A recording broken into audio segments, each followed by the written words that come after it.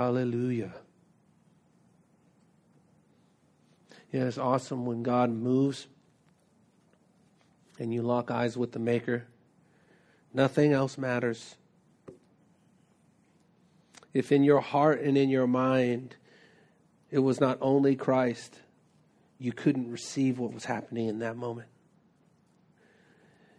You can't receive. It's like driving but looking over your shoulder the whole time, or not focusing on what's ahead. And I pray that God do it more and more in this body of believers, that He continue to teach us that there's nothing else to look at, and that it is only Him.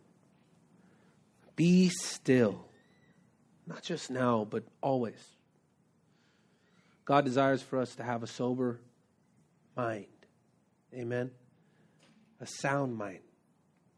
Not one that's run rampant with thoughts, especially worldly thoughts, but a sound mind that space is occupied by God in the way that you think, in the way that you address things and discern things, that your mind would not be yours. It would be the very mind of Christ.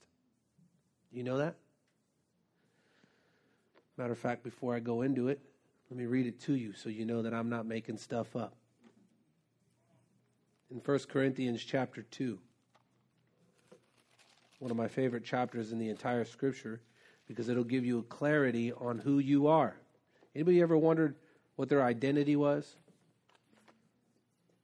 In 1 Corinthians chapter 2, you'll learn exactly who you are. And I'm going to tell you, it's a lot less about who you are and more about who God is in you. But watch this. How many of us have ever heard the scripture? No eye is seen, no ear is heard, no mind can imagine. That scripture, though true in the sense that we have not seen all of God, in the sense that there's so much more to come in heaven, but it is also not true in the sense that you haven't seen all of God here, because if you have seen Christ, you have seen the Father. And this passage of text is a reference to an Old Testament scripture, and that was referencing everyone who had not yet seen Christ. Because I'm going to read it to you how now you and I are able to receive from God.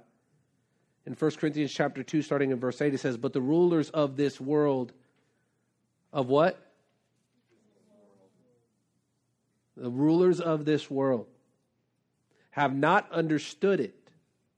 If they had, they would not have crucified our glorious Lord. That is what the scripture means when it says. One issue I have developed over the years with preaching is that preachers like to take a scripture, pull it out, and then build their own interpretation and things around it. And they don't support it with the truth of Christ or the message of God. They support it with their own message. So they'll take a scripture like this and they'll make it about giving. You don't know what God has in store for you.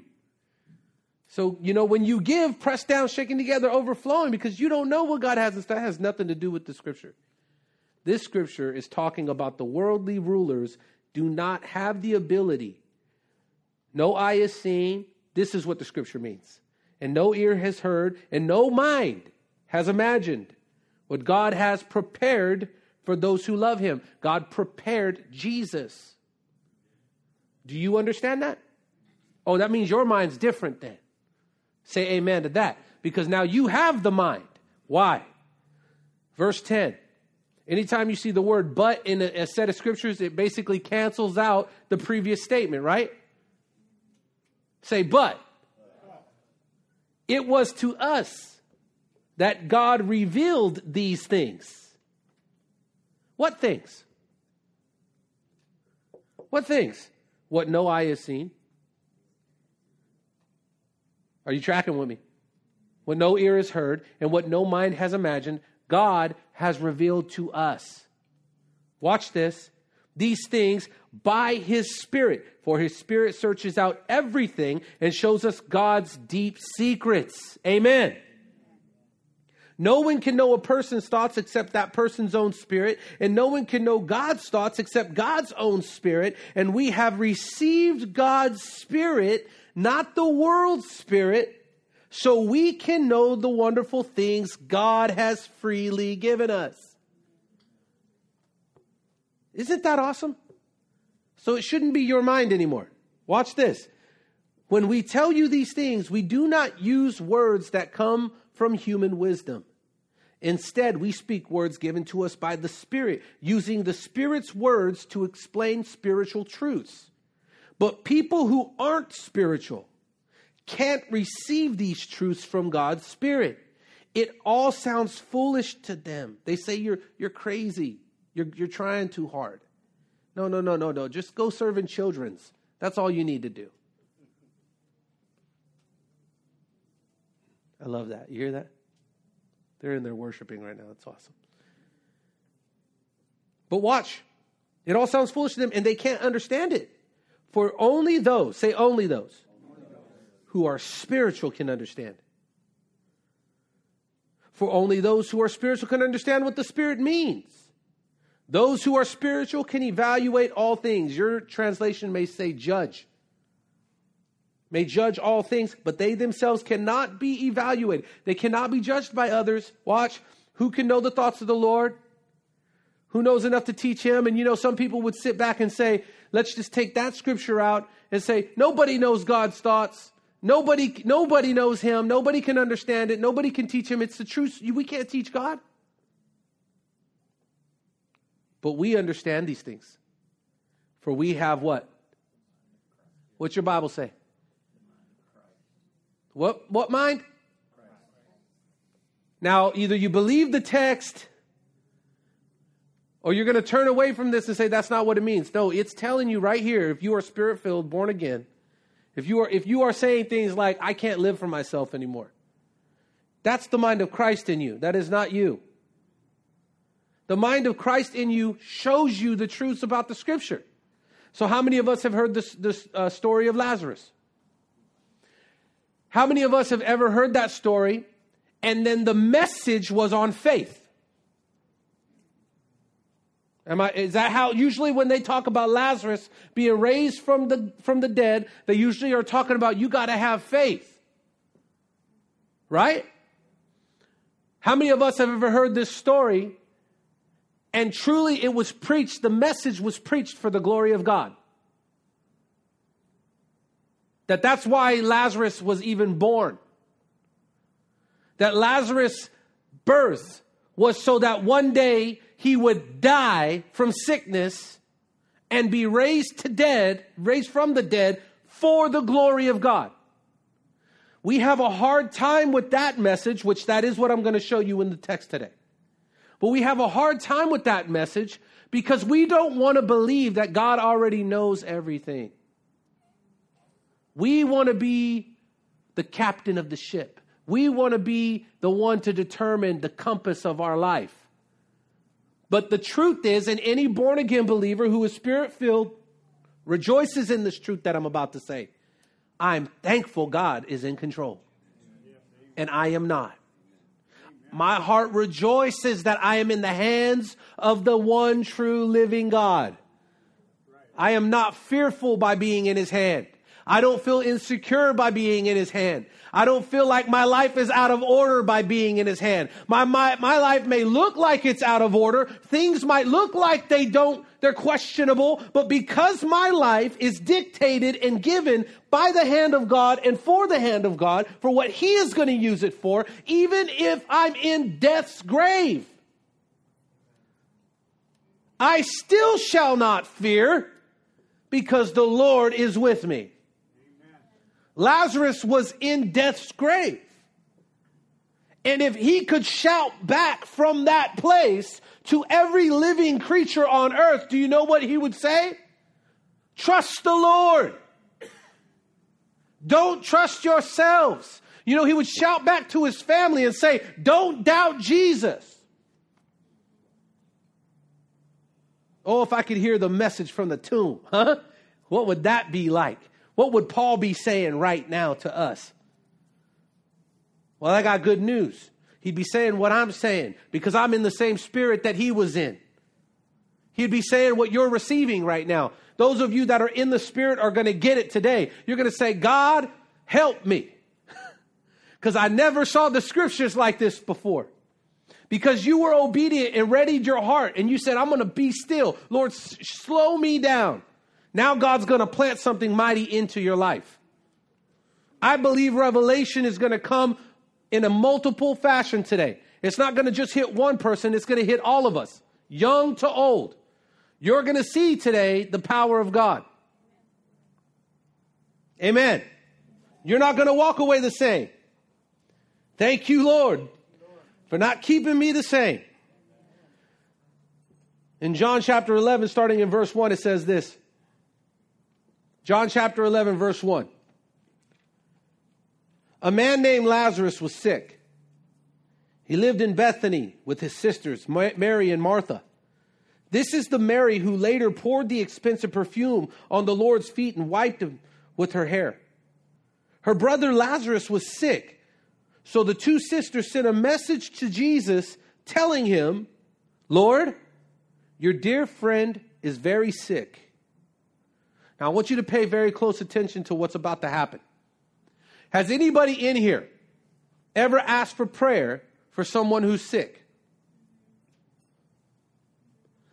How would you respond if the pastor, I'm just going to put myself on the pedestal here for a second. If the pastor, not like I'm raising myself up, I'm going to put myself in the light. If the pastor said, I'm not going to pray for you.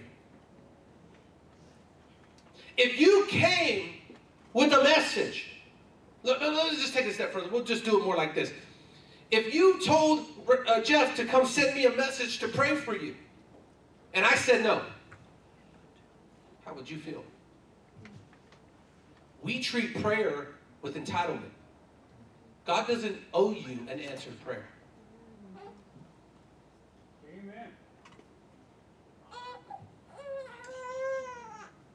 We got to get this.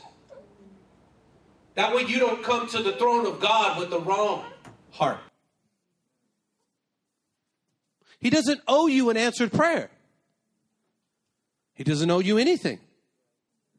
So when we pray with entitlement, that's from the devil. I know that's hard to hear. But be thankful, like I said, for those of us that are spirit-filled, we're thankful that God is in control. Amen. Why? Because we got to take none of the glory. He's taking care of us. We're thankful. But we also should be thankful that the results of your sin are pinned on Satan. And God is beckoning you to come out from that because it is not you that's like that. God wants to rescue you. But every lie comes from where? Satan, because he's the father of lies. So if you come to the throne of God demanding him, and you won't do it like this, God, answer my prayer or else what, right? But here's how you'll do it. You'll do it with the posture that if you don't answer my prayer, I'm offended already. Because I've been good to you. I tithe. I go to church. I do all these things. And so since I do all these things, I expect you to be God. That whole process of thinking is from Satan. That doesn't come from the Lord. This is why the works-based mentality imprisons you. It doesn't set you free. Because the right way is, God, because of who you are and because of what you've done in my life, I'm coming with my petitions. And if you answer them, which I believe you can, and I'm praying with all my heart that you will, if you don't, I'll praise and serve you anyway. I don't need you to answer this to prove you're God. Very important. Because what's about to take place in modern day religion, I can't even call it Christianity. Because true Christianity doesn't look like what you think it looks like. It doesn't look like what it's become in this age. True Christianity still remains with those who are spiritual. It's still the remnant of God, still belongs to those who are born again truly, and it has never changed. Man has made it and put God's name on something that is not true. And it comes from the father of lies. And I'm hoping today you will see the truth. Watch this in verse 4. But when Jesus heard about it, he said, Lazarus' sickness will not end in death. No, it happened for what? What happened? His sickness. His sickness. It's important. We have no problem. Man, I feel the anointing. I almost fell over right now. I got dizzy. There's so much warfare over this right now, like even through the camera lens. I know when people watch this later, they're going to be encountering the true living God. I know that right now, this is causing issues in the hearts of people.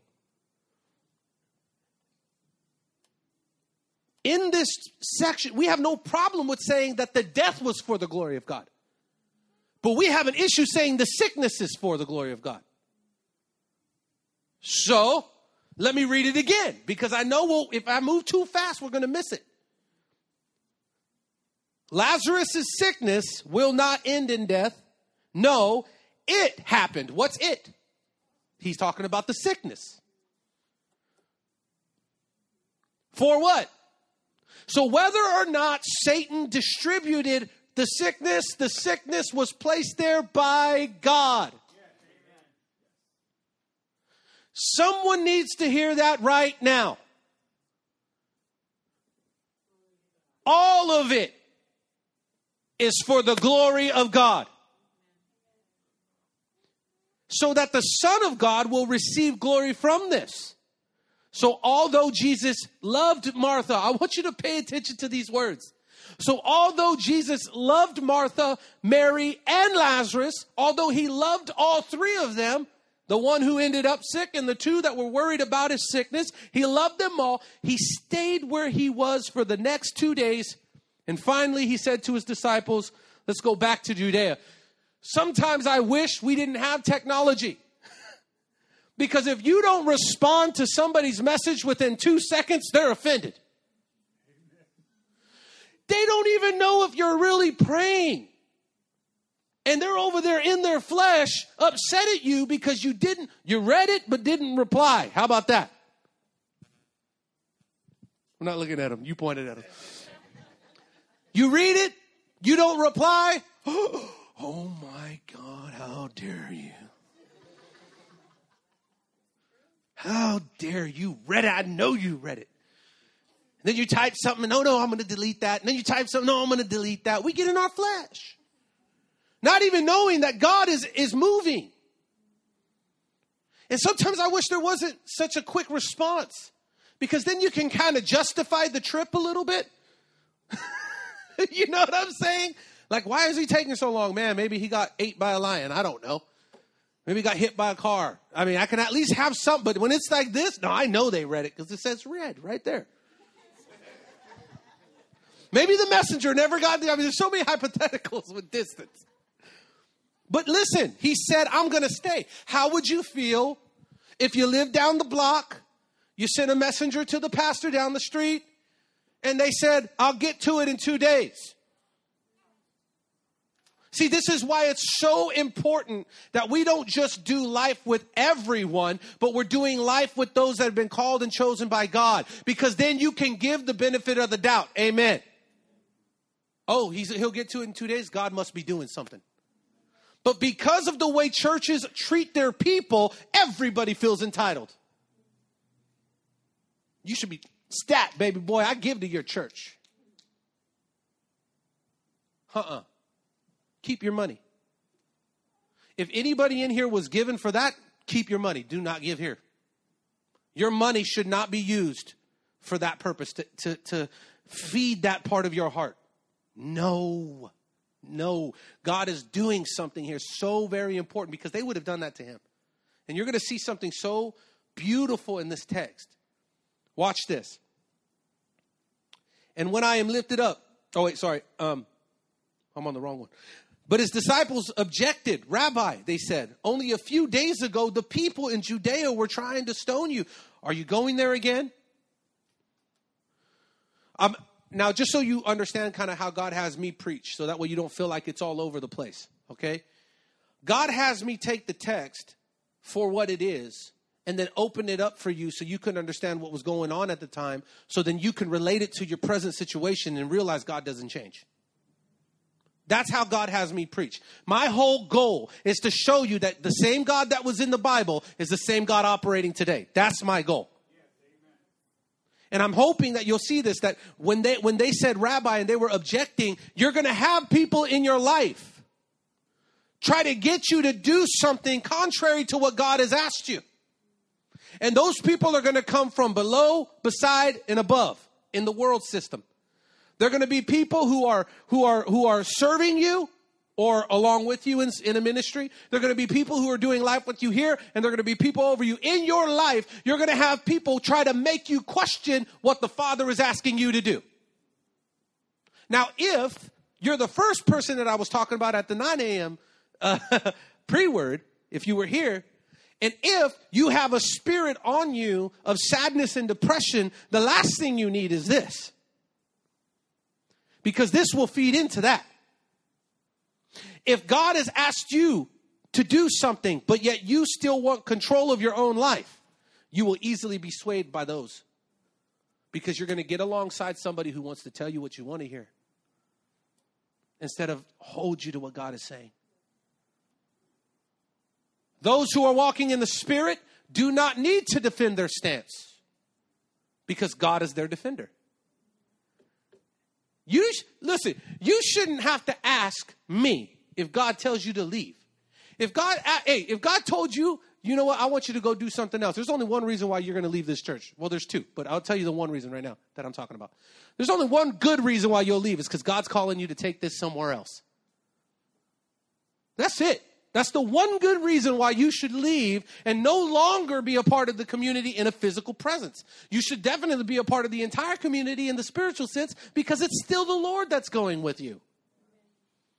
But you should never leave and wonder if I agree or not. You shouldn't stay out of fear, and you shouldn't leave out of impulse. God wants to show you how to lead you in the truth, so that way you're not trying to please man over him. And you're no longer using a defensive posture to justify to people, I'm obeying God. You don't have to defend yourself. God is your defender. I'm speaking to somebody right now. Because if I was to wait and you came desperately asking for prayer, you knew that your family member was on the last leg, and you came and said, pray for them now, because, they could die at any moment. I said, give me 2 days. I'm never coming to your church again, right? Like, who are you? Who do you think you are? No, that's a reflection of who you actually think you are. Because Jesus said, it won't end in death. This is for God's glory. That statement is before anything else takes place. Oh, thank you, Lord. Why? Why is God so loving that he would give us this firm foundation before anything else takes place? Because he knew they were going to need that to lean on. He knew that when they walked up to that tomb and his disciples were with them and that body was dead in that grave and they said he's gone, that they were going to have to remember the words he told them from the beginning, which was, this will not end in death. Now, could you imagine that? Watch what happens here. It's powerful. Now they're trying to persuade him. Hey, they were going to kill you not too long ago. You're going back into the place. Spare yourself the trouble, Jesus. Every born again believer is thinking a lot less about their own trouble when God shows them the trouble that's ahead. When you're thinking about the end of time, the end of the world, hell is coming, just like heaven's coming. Like, that's coming for people. You're not really concerned about yourself anymore, because you're secure. You're locked up. God has put his blood on you. So you're thinking a lot less about your own self anymore. Don't worry about me if I'm going to die. It's God's will if I live or die. But I have something he wants me to do. Amen. I pray that Christians will no longer play it safe. And I also pray that they don't go taking a risk in foolishness, that they would obey God. I pray for the move of God. Amen. So he says this. Jesus replied to them, there are 12 hours in daylight every day. During the day, people can walk safely. They can see because they have the light of this world. But at night, there is a danger of stumbling because they have no light. Then he said, our friend Lazarus has fallen asleep, but now I will go and wake him up. I can preach a whole sermon on the whole stumbling and all that. I'm going to skip that for right now because I want to get to a more important piece. I will go and wake him up. Now, where's Raul? Is Raul here? Where you at? Come here, brother. I'm going to pause for just a second. And I had no plans on doing this when God gave me this word, but something happened yesterday. And I want Raul to come and just share this testimony. And I want to pray afterwards. But he says, I'm going to come and wake him up. When God tells you to do something, you have to do it. Jesus said he was going to wake him up. Amen. We got a word a few weeks ago, and God has repeated this word to us as a church body. That God was going to, out of nowhere, begin to put it in people's hearts and stir in people's hearts to come here to Pathway. That it was going to come not from evangelizing, not from going and running into them at a supermarket, but out of nowhere, people were going to literally have God come to them and begin to speak to them and say, we have to go to that place, or I have to go to that place. And so I want to have my brother share this testimony. I want to start from when he got sick and then give it, and then we're going to pray. But I want him to share this testimony. Glory to God. Thank you, COVID.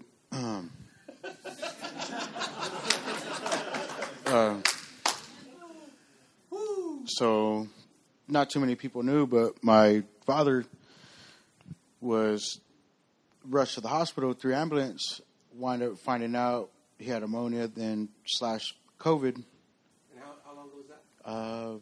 Thursday night. So I found out Friday morning when I got to work, and so I had posted on band, for, the body to come together and just pray for him.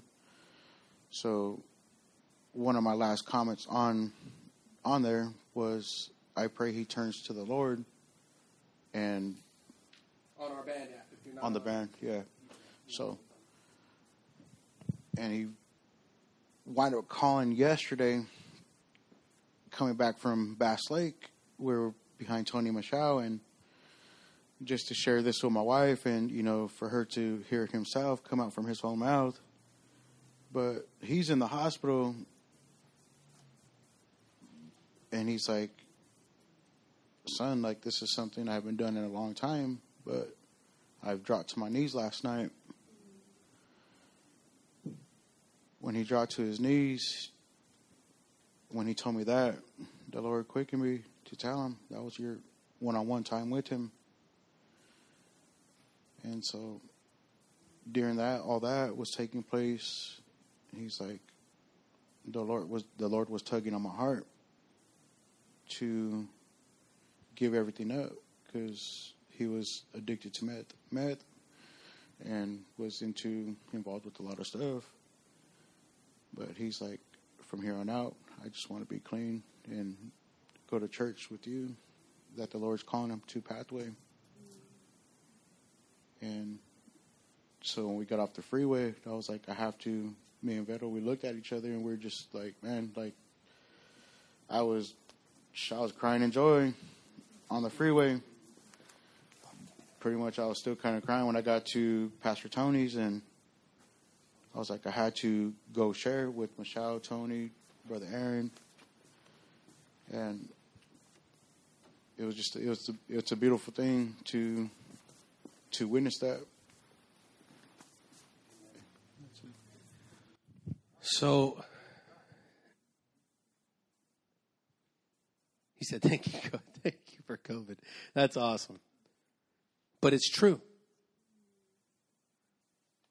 And the Spirit of the Lord came upon his dad in the hospital and said, it's time to give everything up.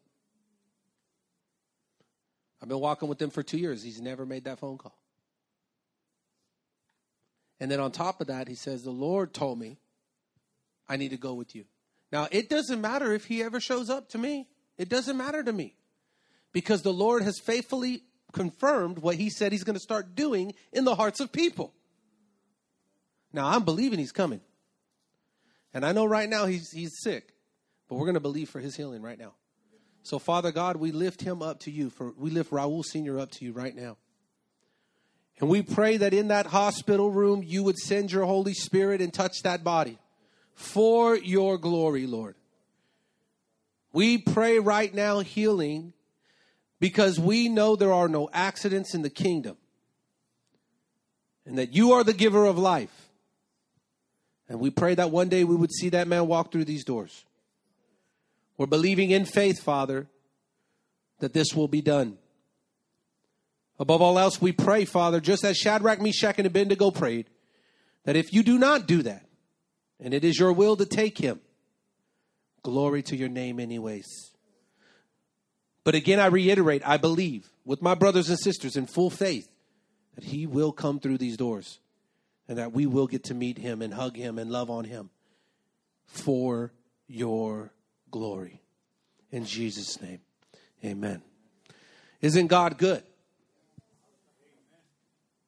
And some of us are sitting and you already looked at your clock. You're counting the time. We'll see if that happens. Oh, we will. And God is going to get the glory in all of it. Listen to what happens here. Verse 12, the disciples said, Lord, if he is sleeping, he will soon get better. They thought Jesus meant Lazarus was simply sleeping. But Jesus meant Lazarus had died. Now, let me just, again, deal with the human reason. Joshua, if I'm sitting with you and we're talking and you ask me for prayer, I say, give me 2 days. And okay, you're not frustrated with me. You know we're walking in the Spirit. You're like, cool, brother, all right. And then they die. And then I told you the sickness would not end in death. But now here we are with a dead person. This speaks two things to us who know the truth. Number one, Jesus is never referring to the natural. He doesn't put the emphasis or the focus on the natural thing. He was saying that Lazarus was going to live. Not only was Lazarus going to live temporarily, but he was going to live eternally. Because wasn't Lazarus in Abraham's bosom? In the story with the rich man that looked through the chasm. See, God is so faithful to give us the accounts. And here we see it. But how much more upset would you be, Josh, if now there's a dead body and I told you they wouldn't die? And you know what? Let me just be completely transparent with everybody in here. Everybody's flesh cannot wait to prove each other wrong. You are looking. Your flesh is looking for a reason to prove each other wrong. So then you can then go back into your sadness and depression. It's a lie. But see, as a Spirit-filled believer, even them walking with Christ at the time, they doubted Jesus. How much more would you doubt me? And I'm coming in the name of Jesus. I'm not actually Jesus. And you would say, but he's dead, man. You said he wouldn't. So that means everything else you say is a lie. And everything else you are is a liar. Right? You would turn on each other in 2 seconds. And look at what the Lord is teaching us here today. I love it. Watch. So he told them plainly, Lazarus is dead. And for your sakes, for our sake, thank you, Lord. I'm glad I wasn't there.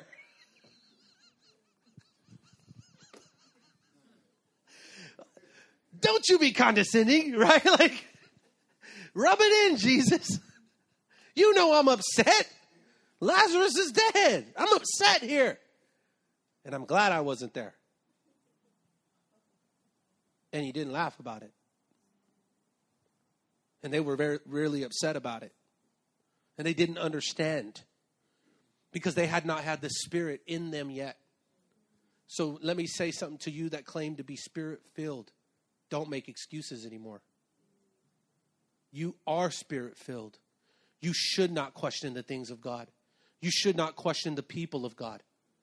The whole teaching of test every spirit doesn't apply to the Holy Spirit-filled person. You've already tested that spirit. How many times you got to poke at it? No, brother, but I know people who've fallen out the Spirit. I got to be careful. That's a lie. They were never in the Spirit if they fell out the Spirit. So are you saying what? That God keeps his people? Yes. That no one can be snatched from his hand? Yes. And if you understand that you can't even take yourself out of the hand of God, how can you sit across from your brother who you know it's true for them too? And question. And test. Not for the sake of truly wanting to know, but because you're afraid to lose control. That's the only reason why we do it. Because here's the truth. Jesus is going to win out anyway.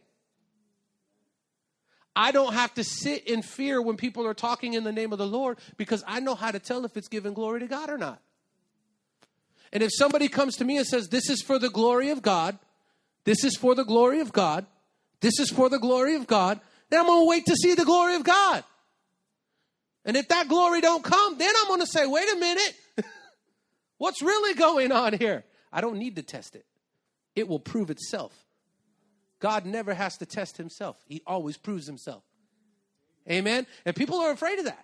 People are afraid of that. But I'm just saying, Jesus says, I'm glad I wasn't there. You'd be really mad at me. Look, I've already gotten in trouble the last 5-6 weeks because I told you, what if I said, get behind me, Satan? How many of us would have a problem with that? I'm not Satan. Come on. Who's above that rebuke? If you're full of the Holy Spirit and God has changed your life, then that means everything God is doing in your life is working to the good, and that means God is in control. So, if something is coming through me, I'm not telling you to trust Tony. You should say amen. That's good, right? Amen. I'm not telling you to trust me, and I am not using this to manipulate you. I'm hoping you get free. I'm telling you to trust God. If you can't hear God for yourself, don't follow me. Because I will not be the voice of God for you. You should know the voice of God for yourself, and then we can follow each other. Amen. So watch this. They keep following him, even though he's saying these things. He says, for now he said, let me go back. Lazarus is dead. And for your sakes, I'm very glad I wasn't there. For now you will really believe. Come, let's go see him. Let's go see him. You know, you're sitting in a fulfilled word right now. Those chairs you're sitting in, it's fulfilled prophecy. It is. We stood, I'm just going to give you an illustration. I stood right about here where the Hood family's at. No, I was back here where there's nobody, right here. I stood right about here. There was a doorway right here, a wall, and the real estate man came. We had $9,000 in the bank. Trust me, we were trying to save everything we could. I said, the man came to me and started talking to me right here, right? You were with me, Tommy? Who was here with me whenever that was going down? Tommy, my son, Jeff, were you here when the first time when I was talking to him? Ray, were you here? So there was like at least 4 of us. We were standing right here. They're eyewitness accounts. The man came to me. Look, 1.5 old church. We don't know nothing. We have getting a loan. Yeah, right. Can't do it. This guy comes to me and under the Spirit of God, I said, all right, I'll make this offer. And I made an offer standing right here. I said, I want to give you $15,000 up front. I'll give you $15,000 in 6 months. I want the first 2 months free. Go back to the owners and see if they'll carry the paper for us. And he was like, you see the look on his face, the ones that were here? He goes, oh, Aaron was here with us too. And he said, I've done over 100 deals and none of them like this. I really doubt it. I really doubt it. And they all stood there looking at me. What am I going to say? Right? Well, this isn't a work of Tony. This isn't a work of Tony Tabera. This is a work of Jesus Christ, guys. You listen to the gospel. Judge for yourself. Is this sound doctrine?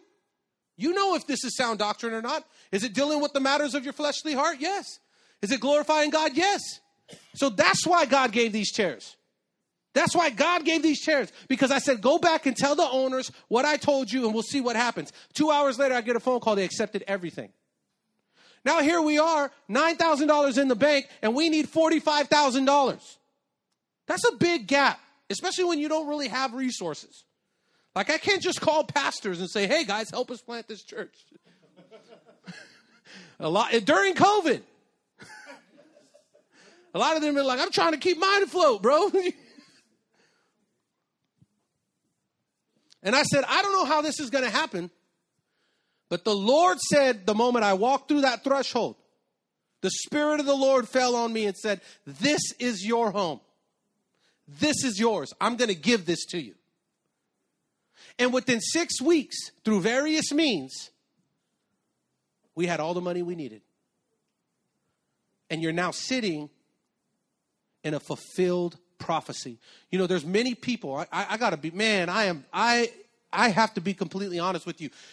There are many people who have built buildings and said it was God, but they just had good connections. And you would say to yourself, well, was it still God? Yes, he allowed it. But they're not being completely truthful with you. They're making something appear to be a miracle that's not a miracle. Even the world knows how to build a franchise. What separates one place that is truly from God from another place that's just carrying the name? It's the glory to God. And I'm sorry, you won't see that in mass numbers. It won't happen all the time that way. Eventually, you'll see it. I promise that. There's coming another move of the Lord. It's coming. And he's pouring his Spirit out. And you'll see people eventually in larger numbers. But it doesn't start that way. It's the glory to God in your home. It's the glory to God in your car.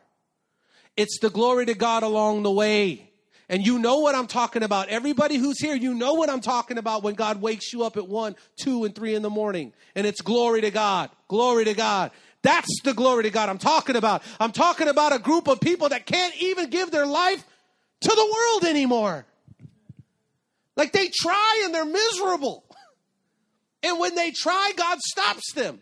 And when they do it with all their strength, he shuts it down. And then they come crawling to the house like, okay, Lord, like I get it. It's true. So that's what's coming. That's what's happening right now. And I'm going to show you everything is for the glory of God. This is not about a glory to man. I will be the first one to, I don't care if I have to spider monkey up this building and take off these signs and burn those signs the moment anybody tries to worship Pathway Family Church. It is not about the organization. We are not creating another denomination. This is the kingdom of God. And guess what? I'm so confident in the leaders that have been built up in this ministry that if I croaked right now, Jeff would drag my body outside and step up and finish the message. He'd say, we get to the body later. He would. I know he would. He's crazy. But it really should be that way, though, that the ministry doesn't rest on anyone's shoulders. But it's on the shoulders of Christ Jesus. And that you guys would have relationship in the glory of God outside of this place, in this place, and everywhere else. And that's the glory to God I'm talking about. I'm not talking about a nice sermon. I'm talking about Spirit-filled believers. Huh? Watch this. You should get excited because it's going to get good.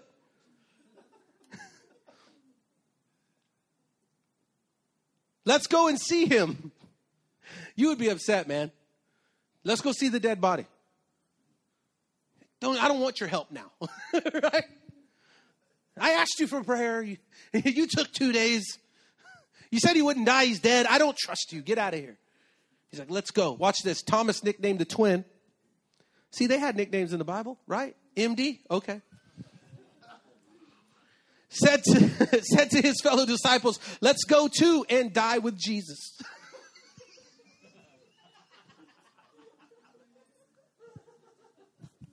Who said the Bible ain't funny, man? I cracked up when I read this. I was like, you would have that dude, right? Like, you're going to go back to the place they threatened to kill you. And I'm like, man, let me go show you this miracle. You're like, yeah, let's go, guys. Let's go die with them.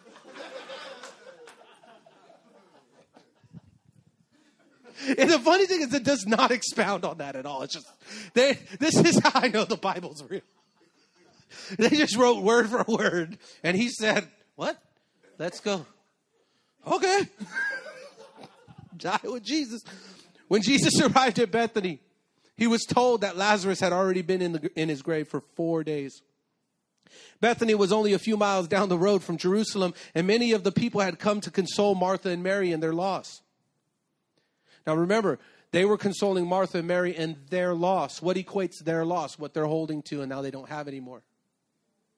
Well, you should lose your life. Except I'm not going to come and console you for that. I'm going to rejoice that you've lost your life for the Lord.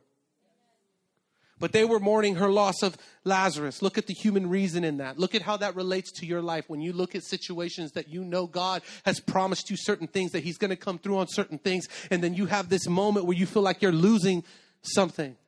Your parents, your family, your cars, or whatever. Whatever it is, just tangible.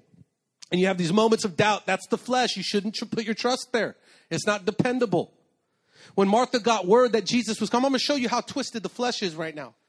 When Martha got word that Jesus was coming, she went to meet him. But Mary stayed in her house. Martha said to Jesus, Lord, if only you had been here, my brother would have not died. So see the faith that I believe you can heal the sick. I've seen it. I just don't believe you can raise the dead because I've never seen that before. Do you remember when Noah had to build the ark? He had to build it because even though he had never seen rain. God has this natural thing about him, this way about him that when he asks you of something true, it's usually something you've never seen. And he puts this distance between you and him. The problem with us is once we see it, we think we know it. God is not trying to show you something so you can know something. He's trying to show you something so he can get the glory out of your life. This is why God's doing it. And I'm sorry that doesn't have sparkles all over it for you, right? So he can get the glory. Yay. Like, that's the biggest thing that could ever happen in your life. It's the greatest miracle that could ever happen in your life, is that you would see God get the glory. There is no spectacle greater than that. No monument greater than that. There's nothing in the world greater than seeing God get glory out of your life. And you don't know how to be excited about that in your flesh because you just don't know what that looks like. That's why every time it happens, you go, oh. Then you get old back to sleep. Oh, right? It's like Christianity 101. That's what people do. And God will do it every time. He'll blow your mind every time. And watch this. She had a measure of faith. He would have never died. I know this, that if you were here, he would have never died.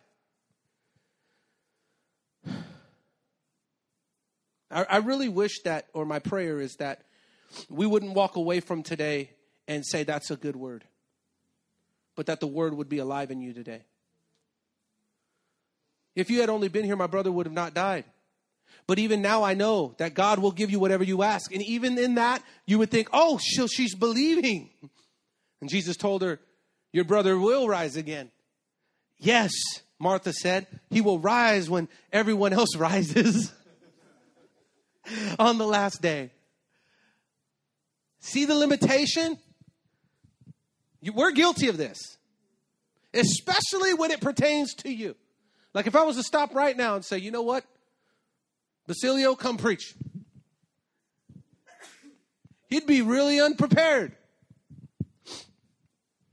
But if it was truly God that had me ask you, brother, you would come up here and give a word that I could not give. Because I can't give this word. He would give the word of God. And that's what this is like. It's right outside of your wheelhouse. It's right outside of your ability, right? It's right outside of what you're hoping for. And then when you try to understand God, you're like, of course, you try to agree with God, right? That's like me and Josh. If I was saying, nah, brother, he's going to rise again. Yeah, of course, Tony, I get it. Don't rub it in my face. He's coming on the last day, right? No, I mean like right now. Like right now, God's going to answer your prayer like right now. But not a prayer that's a selfish prayer, a worldly prayer, a prayer that's going to give him. Come on, we got to get that so ingrained in us. Watch this. I'm almost done. I know Ronnie says, stop saying that.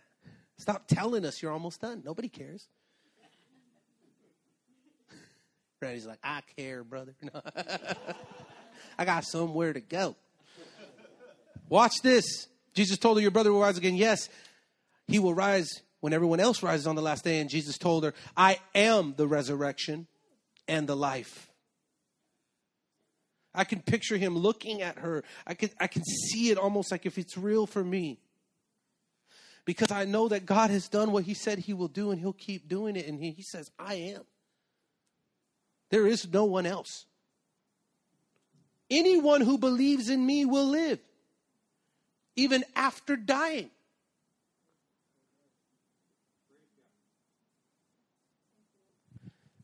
When my mom died, and I came back to church and I preached and I said, she's alive. People came up to me after the service. A day later, they messaged me in my inbox. I got text messages from various different people saying, hey, brother, I know you said your mom's alive, and praise God you believe that. And I'm giving you a paraphrase, but it was the same message. But we know there's going to be times you miss her. Just know I'm here for you.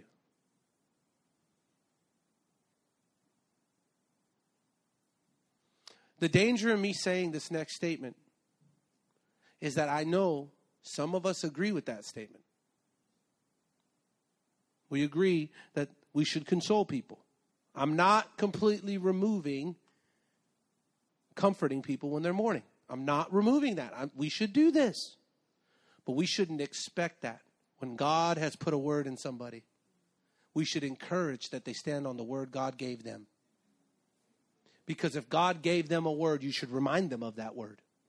Your job now is not to go when they're weak or whatever and console with them there. You remind them that it is God that said she's alive.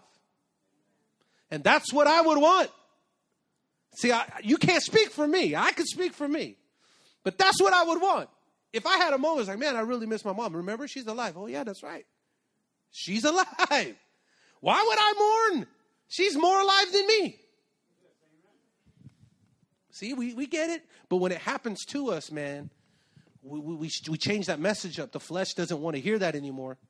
But yet Jesus, he tells her, I am the resurrection and the life. And he's not saying, so since you know that, go mourn a little bit and come back to me. And let's have this whole rinse and repeat process where you mourn over the same thing and I heal you over the same thing. No, I might mourn differently over my wife leaving than my mother leaving. I don't know. I'm not saying I'm Superman. But I know God is not mourning like I mourn. Because if my wife was to pass, she would be alive. Amen. Are you hearing what I'm saying? So he says, everyone who lives in me and believes in me will never die. Do you believe this, Martha? Yes, Lord, she told him. I always believed you are the Messiah, the Son of God, the one who has come into the world from God. Then she returned to Mary. I love this part. She called Mary aside from the mourners and told her, the teacher is here and he wants to see you. So Mary immediately went to him. Jesus had stayed outside the village at the place where Martha met him. When the people who were at the house consoling Mary saw her leaving hastily, they assumed she was going to Lazarus' grave to weep. Look at all the human reason that's in that. Like, there's the will of God happening where she's going to meet Jesus. No one can see that, but they're assuming whatever they're assuming. And so they followed her there. When Mary arrived and Jesus saw, she fell at his feet and said, Lord, if only you had been here, my brother would not have died. Now listen to what comes next. Many of us have heard the scripture, Jesus wept. Right? Jesus wept. Shortest verse in the Bible. But people think he wept because Lazarus died. We're talking about God here. We're talking about the God who just before he got to the tomb had all the time in the world to weep. Right? Let's just use a little bit of spiritual common sense. He had all the time in the world to weep over Lazarus. He had 4 days. Why would he weep now? When does it hit the hardest? When you get the news. What? Then when you go see. He knew he died already because he told the disciples, he's not sleeping, he's dead. Somebody help me right now. Because you're about to have your eyes opened. If you're in the Spirit, you're going to receive strong right now. So why did he weep? What is this that's going on? It says right here, when Jesus saw her weeping and saw other people wailing with her, a deep anger welled up within him, and he was deeply troubled. He was not troubled about Lazarus' death because he already prophesied this happened for the glory of God. Some people in their flesh would say, no, but he had to live out the human experience. No, don't do that. Don't do that. He wasn't crying over his death. Listen to the text. It's written the way that it's written for this reason, so you would know why he wept. Why is it important to know why Jesus wept? Watch. Where have you put him, he asked. They told him, Lord, come and see. Then Jesus wept. The people who were standing nearby said, see how much he loved him. Some people have taken that scripture and said, oh, it's because it was true. They saw how much he loved him. No, they were imposing their earthly view of what that is on Jesus Christ, the Messiah. He was weeping because they had unbelief. He was weeping because he saw they were mourning, and he told them that he would live. They were mourning and they couldn't believe. Now I'm going to show you the case in point because the scripture is going to show it right here. When he was weeping, it wasn't because Lazarus was dead, because he knew he was going to come back from the dead.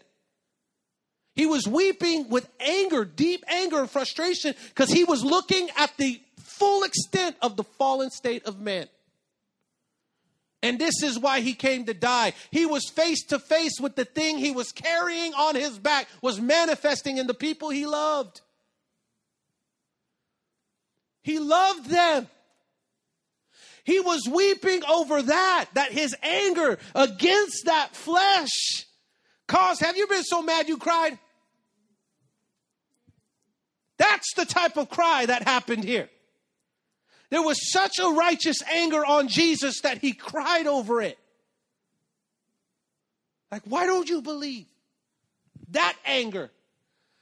The anger against Satan for deceiving his people. That anger. You ever been so mad that your child got taken advantage of? I've seen people who their child ran off with a man. They were of age, so they couldn't keep them at home. And they were so upset because they couldn't control it. See, and they knew they were being misled. They knew they were being abused. This was Christ to us. He knew what he was taking on. And watch this. Jesus was still angry. Oh, wait. They said, see how much he loved him? And then another set of people said, this man healed a blind man. Couldn't he have kept Lazarus from dying? Man, Jesus heard these words. He was like, this unbelief is sickening. Jesus was still angry as he arrived at the tomb. So a lot of times people, whenever you go back and read this, if you don't read it right, you'll miss it. It says, he said, where have you put him? They asked. They told him, Lord, come see. Then Jesus wept. People think he was at the tomb when he wept. No, he wept. And then here it says when he arrived at the tomb. It's because there was a process that was happening. Okay, let me just keep reading. Jesus was still angry as he arrived at the tomb. A cave with a stone rolled across its entrance. Roll the stone aside, Jesus told him. But Martha, the dead man's sister, protested, Lord, he has been dead for 4 days. The smell will be terrible. Jesus responded, didn't I tell you that you would see God's glory if you believe? No, he didn't say, didn't I tell you you'd get what you asked for? Didn't I tell you? He said you would see God's glory. So they rolled the stone aside. Then Jesus looked up to heaven and listened to what he says. He says, Father, thank you for hearing me. You always hear me. But I said it out loud for the sake of all these people standing here so that they would believe you sent me. Then Jesus shouted, Lazarus, come out. And the dead man came out, his hands and feet bound in the grave clothes, his face wrapped in headcloth. Jesus told him, unwrap him and let him go. Now, many of the people who were with Mary believed in Jesus when they saw this happen. But some went to the Pharisees and told them what Jesus had done. Listen, there's going to be people in your life that won't agree with the truth. You're going to see God for yourself. Some of you are already seeing God for yourself. You're like, man, I cannot believe I was like that last week. 2 weeks ago, 3 weeks ago. I can't believe I used to try and perform so much. I can't believe I was trying to please my spouse so much that I put all my eggs in an earthly basket. Man, it was Easter all the time, right? But I can't believe that I lived this way. This whole time God was trying to get my attention. You know, there's a miracle happening in your life when this is happening. You're coming out of the tomb. You were wrapped in grave clothes. God said, come out when he spoke to you and you came out of that workspace mentality. God set you free. And that's why in that freedom, you can't go back the way you used to. You can't do it anymore because you know what it was like coming out of a stinky grave.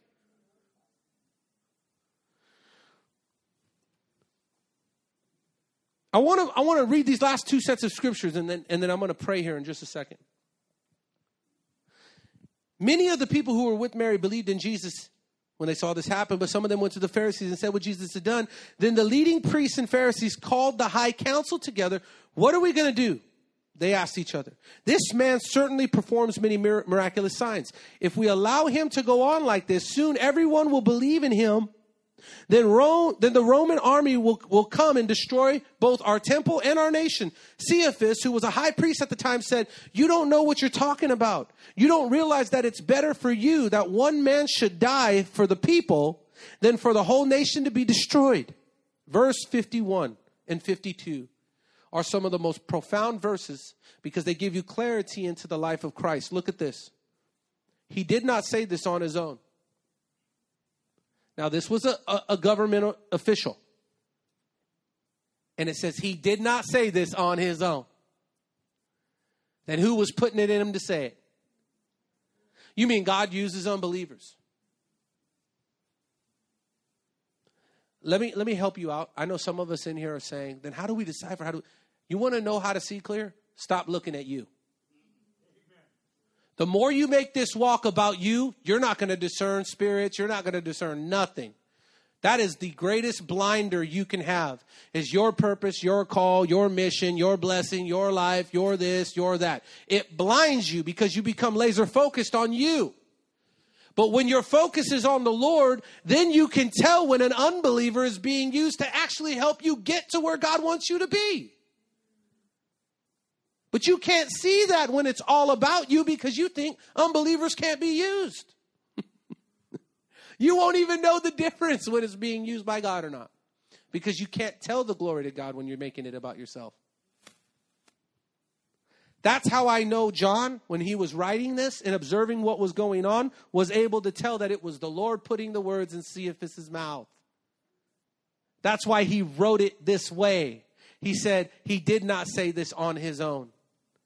How else could John write that if he wasn't observant of what the Spirit of God was doing? Come on, somebody. Help me. As high priest at the time, he was led to prophesy that Jesus would die for the entire nation. Verse 52, and not only for the nation, but to bring together and unite all the children of God scattered around the world. Scattered all around the world. God used this unbeliever, this government official. This is why I say don't get on Newsom. Don't get on Trump. Don't look at the news and start thinking you know these people. You don't know these people.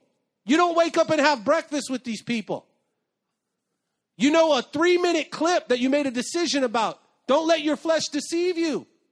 God could very well be telling Newsom, don't open the churches. Because he's prophesying something else. Look what's happening. We're having church. We couldn't stand in the obedience of God with this dynamic if God doesn't put it in his mouth to do that. And we wouldn't be able to see the glory of God that's coming if God didn't put the government officials to do what they're doing. Listen, he's in control. This is all for the glory of God. And I'm going to say this, and this is where I really hope, again, you go home, you say, man, like you do every week, right? That was a lot. Well, start taking notes. I promise it'll help you. But you would say, and by the way, if you take notes, just realize that it's not notes just for you. You don't know who's going to read your notes. You don't know who's going to read what you wrote down. Somebody may very well preach from your notes. The Bible is not the only thing inspired by the Lord. People are inspired by the Lord. You better get that in you. But I want to say this. Whenever you go home, you're going to be tempted. And let me tell you why this is such a time of deliverance for God's people. Because you're going to go home and you're going to be tempted because you don't want a message like this. This isn't the message we're looking for. We don't wake up in the day, at least the times we're in, and majority of people, they don't wake up in the day and say, God, give me revelation so you can get glory. I want the truth. Give me as much as I can get. Like, fill me up to overflowing. I want the truth. I want the truth. People don't wake up asking God for that. They don't. This is how they wake up. Father, I pray I have a good day, and pray for my family. I pray we don't have anything bad happen. Serious? Like, don't let me get angry. I got an anger problem. You know that, Lord. Don't let me get angry. And you're praying about yourself. But the truth is you're not. Let me fix this. You're not praying about yourself. Like, don't let me get angry so that way the gospel can go forward. Father, keep me from anger so that I would be more effective when I preach. Keep me from anger so my wife can actually receive from me now. Or my husband can receive from me. Like, keep me from anger so that you can be seen. Like, I'm asking to be decreased so that you can be seen. People don't wake up like that. And we should. We should. It shouldn't. Oh, man. If there was a camera in my room, right, I'd let you watch. But I'm just being honest with you. It takes God to get you here. And he's doing it right now. But the reason why you're not is because what you're praying for is not what he is asking you to pray for. What you're actually living for isn't what he's asking you to live for. And you have to get there. You have to get there that everything in your life, everything, the clothes you wear, the car you drive, everything is literally set up to take your attention away from God. May God give you the ability to drive your car without worshiping it, so you can worship the Lord. May God give you the ability to own your house with the full trust that he might ask you to give it away.